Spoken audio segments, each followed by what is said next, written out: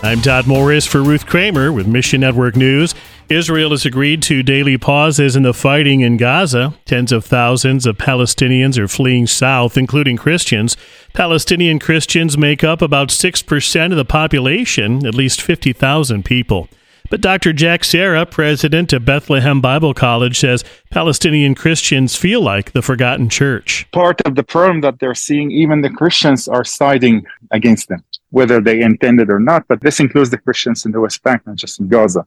So feel hurt, frustrated. And it seems that there are many of them. I don't want to generalize, but it feels like a lot of Christians, including theologians, pastors, leaders, are on the side of war rather than the side of peace.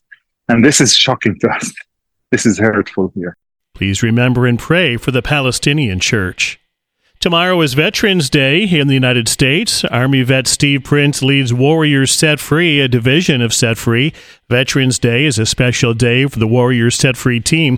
Its founder, director, and volunteers all served in the military. Typically, a veteran will only talk to another veteran about some things they experienced in military service. Warriors Set Free helps those who are struggling to heal from the past and win life's battles through Christ.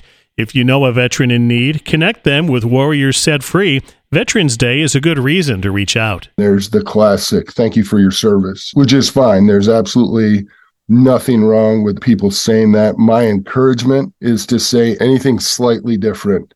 It just shows gratitude for them that you've said something different than the same phrase that everybody says over and over again. Mission Network News is a listener-supported service of One Way Ministries. Sat7 offers a free sample of Dr. Terry Ascott's memoir, Dare to Believe. Get yours when you click the banner at missionnews.org.